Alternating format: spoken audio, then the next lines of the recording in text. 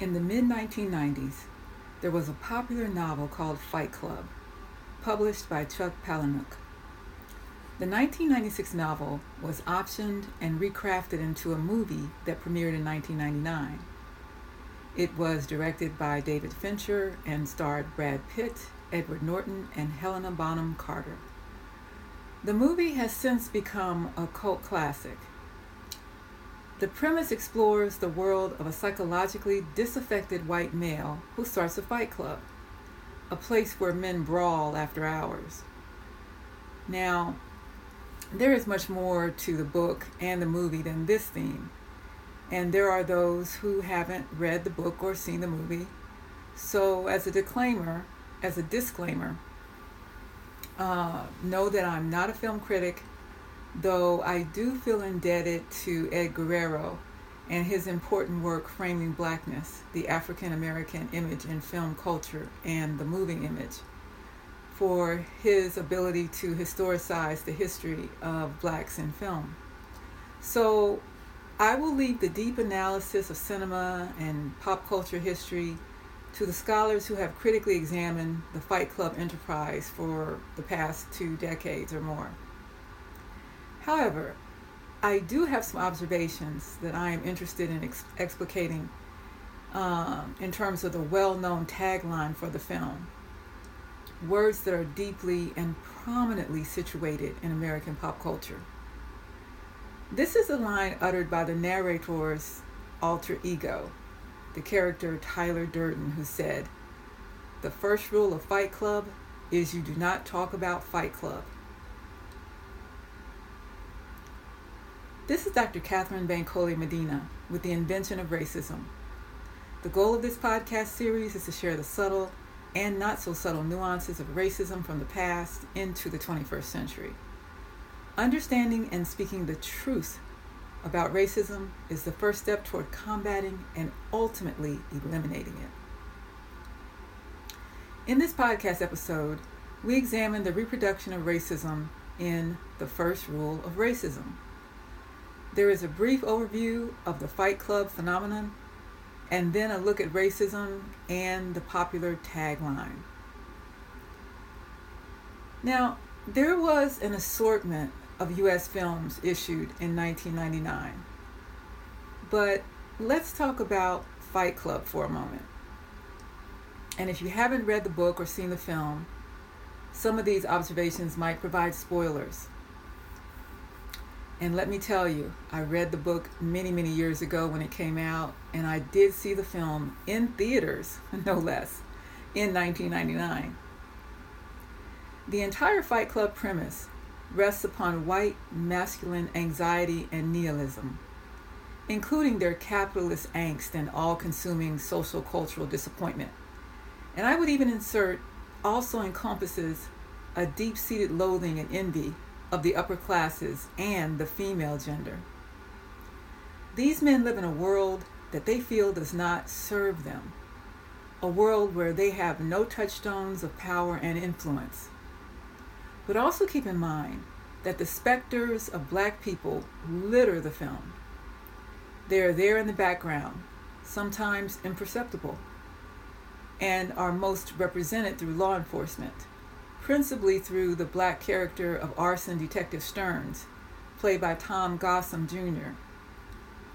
But despite the insertion of random black characters, the film is about the white male response to capitalism and corporatism when it doesn't seem to be working for them. These men are admittedly alienated by their fathers, and according to Fight Club, represent a generation of males raised by women. This is supported by a profound mediocrity. Ultimately, violence is the thing that empowers them, gives them life, a sense of purpose. Sound familiar? What starts as an underground fight club turns into a highly coordinated white male-led domestic terrorist group obsessed with mischief, chaos, and mayhem. In the late 1990s, the overall message of Fight Club acknowledged a modern existential crisis directly signaling a generation of young white men. At the time, they were in their late 20s and 30-somethings, trying to fathom the complexities of life right before the turn of the century, 2001. The main character in Fight Club, the narrator, is a white male with a split personality. The threat of all-consuming insanity is his constant companion as he undergoes a series of mental breakdowns that lead to a violent act of self-discovery. Fighting with his alter ego, Tyler Durden, means that his acts of domestic terrorism are undertaken in an effort to bring about a collapse of the economic system. But from a racial lens, the multicultural fraternity of disaffected males is, in reality, only about the internal war taking place in the white male psyche. Questioning the relevance of corporate culture and yet unable to participate in it at higher echelons, the narrator, who is white-collar office worker, is ultimately presented as an exploited laborer, one who becomes, in his twisted and disturbed mind, a guardian for the whole of society.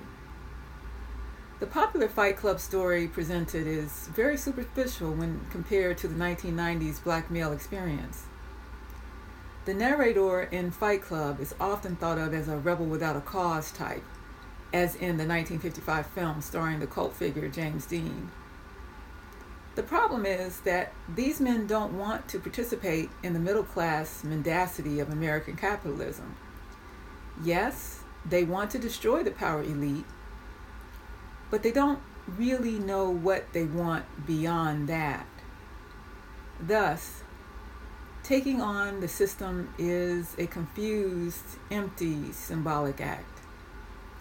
While the incarceration rates of black males in local jails and state and federal prisons steadily rose from the 1970s through the late 1990s, black males were structurally denied full and equal societal participation, funneled into the criminal justice system, and placed in situations where they literally were fighting for the breath of life.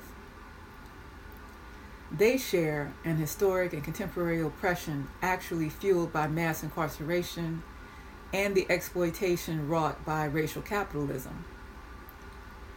Yet, the narrator in Fight Club has the privilege of railing against a system that is run by people who look like him, other white males, and yet he seeks anarchy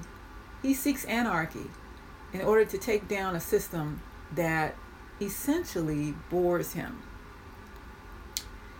If the collective experience of those shadowy black characters in the background were brought to the forefront, Fight Club would have a completely different meaning.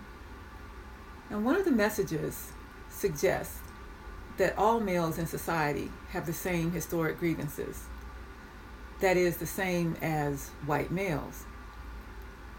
Films like Fight Club are important for understanding how racism surreptitiously reproduces itself in the popular culture.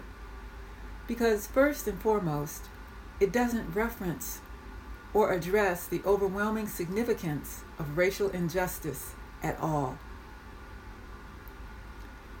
And this leads to another observation about the famous tagline: the first rule of Fight Club is you do not talk about Fight Club. Well, you do not talk about Fight Club because it is a secret. It's clandestine. By definition, it is something exclusive. Only a privileged few, among those who don't see their own privilege, can know about and participate in it. It is illegal and dangerous and gives the participants a sense of hyper-masculine rebelliousness. This is why the men involved feel so empowered. They are salesmen or waiters by day and gods of war by night. And in order for all of this to exist, you cannot talk about it or raise awareness beyond a whisper. If you do, the threat is that at some point, the nihilistic club will cease to exist. Thus, they will cease to exist. Yet this catchphrase is an important example for how we reproduce racism especially anti-Black racism in American society and around the world. So I submit the first rule of racism is you do not talk about racism. Traditionally, this has been the general rule of governments, institutions, and individuals in dealing with a multiracial population. The most important counter-response to racism is simply to eliminate the dialogue. This does a couple of things. First, it allows for absolute control over the discussion about racism. To say we don't see race or that we are colorblind, in effect, attempts to end the discussion over racism altogether. And second, to the extent racism is seriously discussed, critical knowledge of the inner workings of racist systems are kept, once again, a secret among a select few. The immediate example currently in the news involves law enforcement.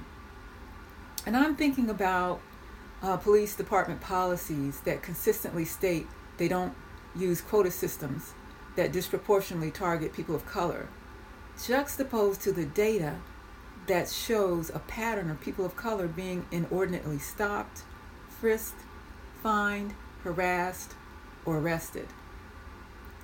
And the other example is when law enforcement agencies immediately circulate self-aggrandizing narratives about the death of a citizen that is then later to be found vastly different, untrue, from the forensic, video, or eyewitness evidence. This is important because those who wield racial power know the truth about racism. They know that they can control the dissemination of stories that will shape public opinion, and that the masses of people can be easily swayed to believe in ideas that they refuse to vet or investigate further. So shutting down the entire discourse on racism allows for absolute control over the discussion about racism. Consider that, according to racist logic, the catchphrase, playing the race card, and you know I'm using that phrase in air quotes, means that Black people are unfairly talking about racism and demanding change. The new narrative being advanced is that Blacks are asserting victimization in order to gain an unfair advantage over white people.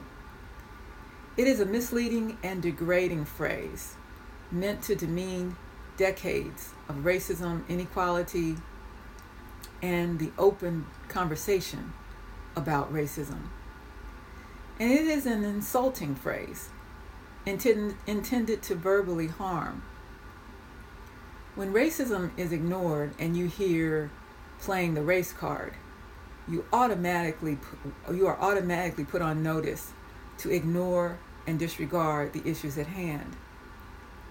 Those who use this term usually feel disempowered by a nation they believe belongs exclusively to them. And Blacks and other people of color are the target.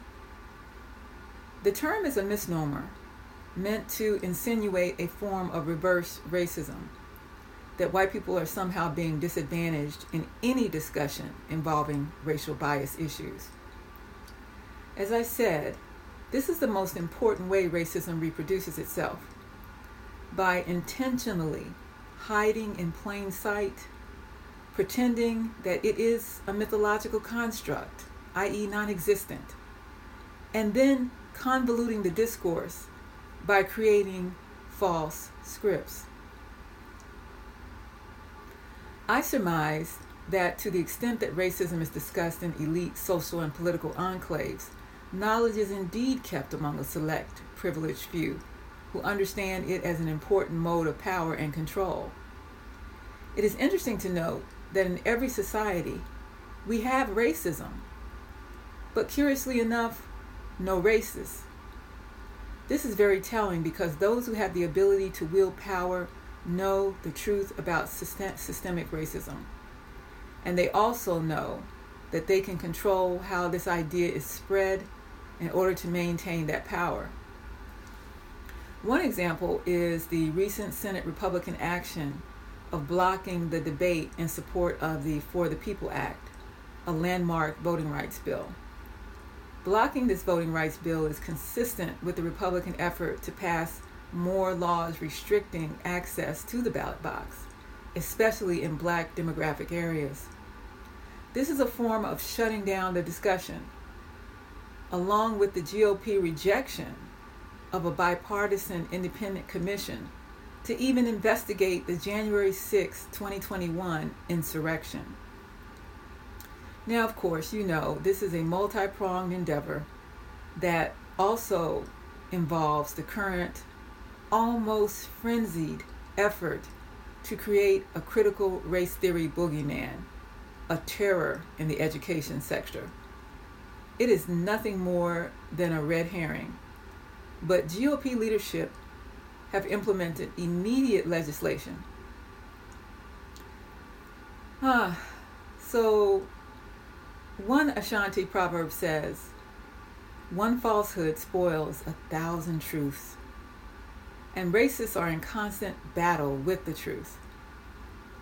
Regarding the actual substance of critical race theory, I strongly recommend reading and studying the founding texts, such as Words That Wound, Critical Race Theory, Assaultive Speech, and the First Amendment. Also, Critical Race Theory, the key writings that formed the movement, and of course, 20 years of critical race theory, looking back to move forward.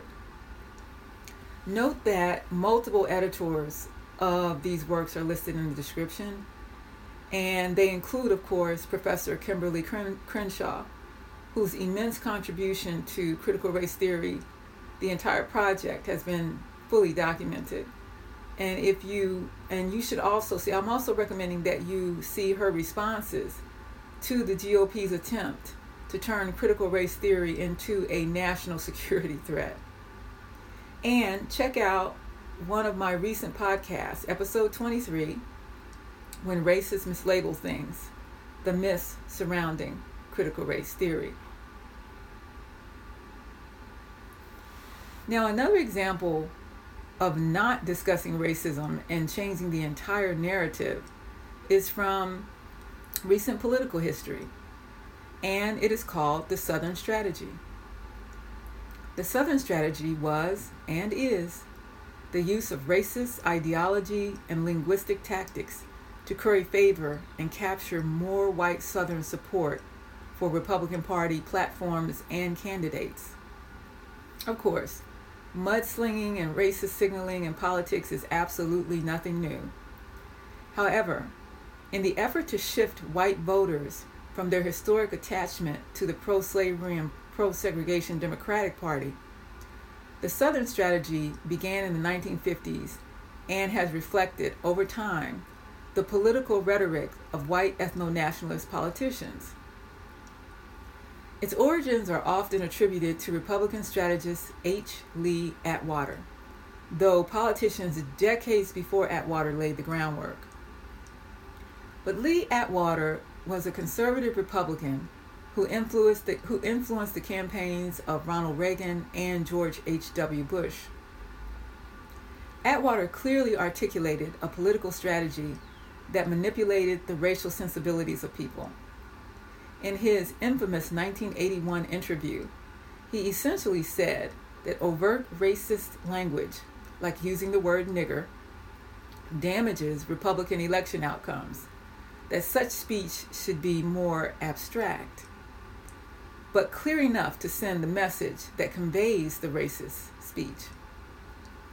This coded language is called a dog whistle in American politics, but as we have seen, these days, that dog whistle has turned into a massive bullhorn. So words like nigger and all that it connotes historically was replaced over the decades with coded words and phrases like states' rights, law and order, welfare and welfare queen, war on drugs, forced busing, low income, and super predator.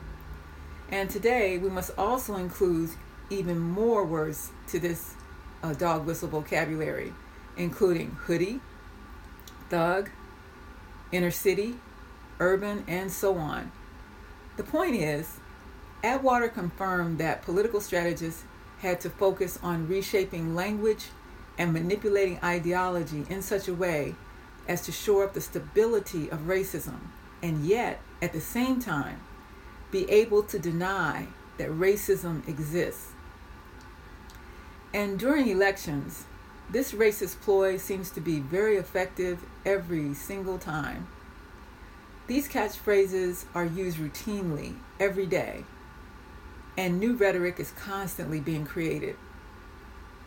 And everyone knows what these words are intended to mean. I recommend the 2014 book, Dog Whistle Politics: How Coded Racial Appeals Have Reinvented Racism and Wrecked the Middle Class, by Ian F. Haney Lopez.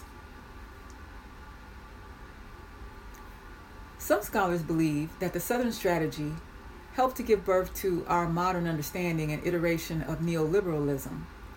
Generally speaking, a political ideology upholding globalization, increased military and war operations funding, protecting the profit-driven and consumer-based free market economy, and most importantly, the implementation of domestic policies and practices that limit government spending on quality of life measures for the populace, especially those activities and programs that impact and elevate the lives of Black and poor people. All of this ultimately maintains the status quo by placating the conservatives, pacifying the left, and always upholding the historic racial caste system. Now, don't get me wrong, I think Fight Club is an interesting and instructive film, and there should be more analysis that focuses on how race is examined or not in these types of films. So, what is the first rule of racism? As we have seen in today's public discourse about racism and race, the systematic elimination of any meaningful discussion about racism serves to create a blank template which preserves racism. This empty whiteboard, if you will, no pun intended, is used to craft a new discourse, a false, negative, and damaging brand, something that has nothing to do with how racism actually functions and how to eliminate it. Still, as I mentioned at the top, the year 1999 saw the distribution of countless films, big budget as well as independent movies. This includes a film that was released which gives us another dimension of how one director's brave vision incorporated the liberatory drama of history, nationhood, culture, and race. In 1999, acclaimed filmmaker Haile Gerima directed the documentary film Adwa, an African Victory. The film took on the historic 1896 Battle of Adwa, in which the Ethiopian army defeated the Italian effort to conquer and colonize the nation. This film shows African people's triumph over racism and white supremacy, and this event, much like the Haitian Revolution in 1791, reverberated throughout the Black world. And so, as someone who grew up with movies, I can't help but to compare, side by side, the much deeper meaning of contemporary white male angst over corporate mendacity with that of Black males fighting for their country's freedom in order to stop the invading forces of colonization.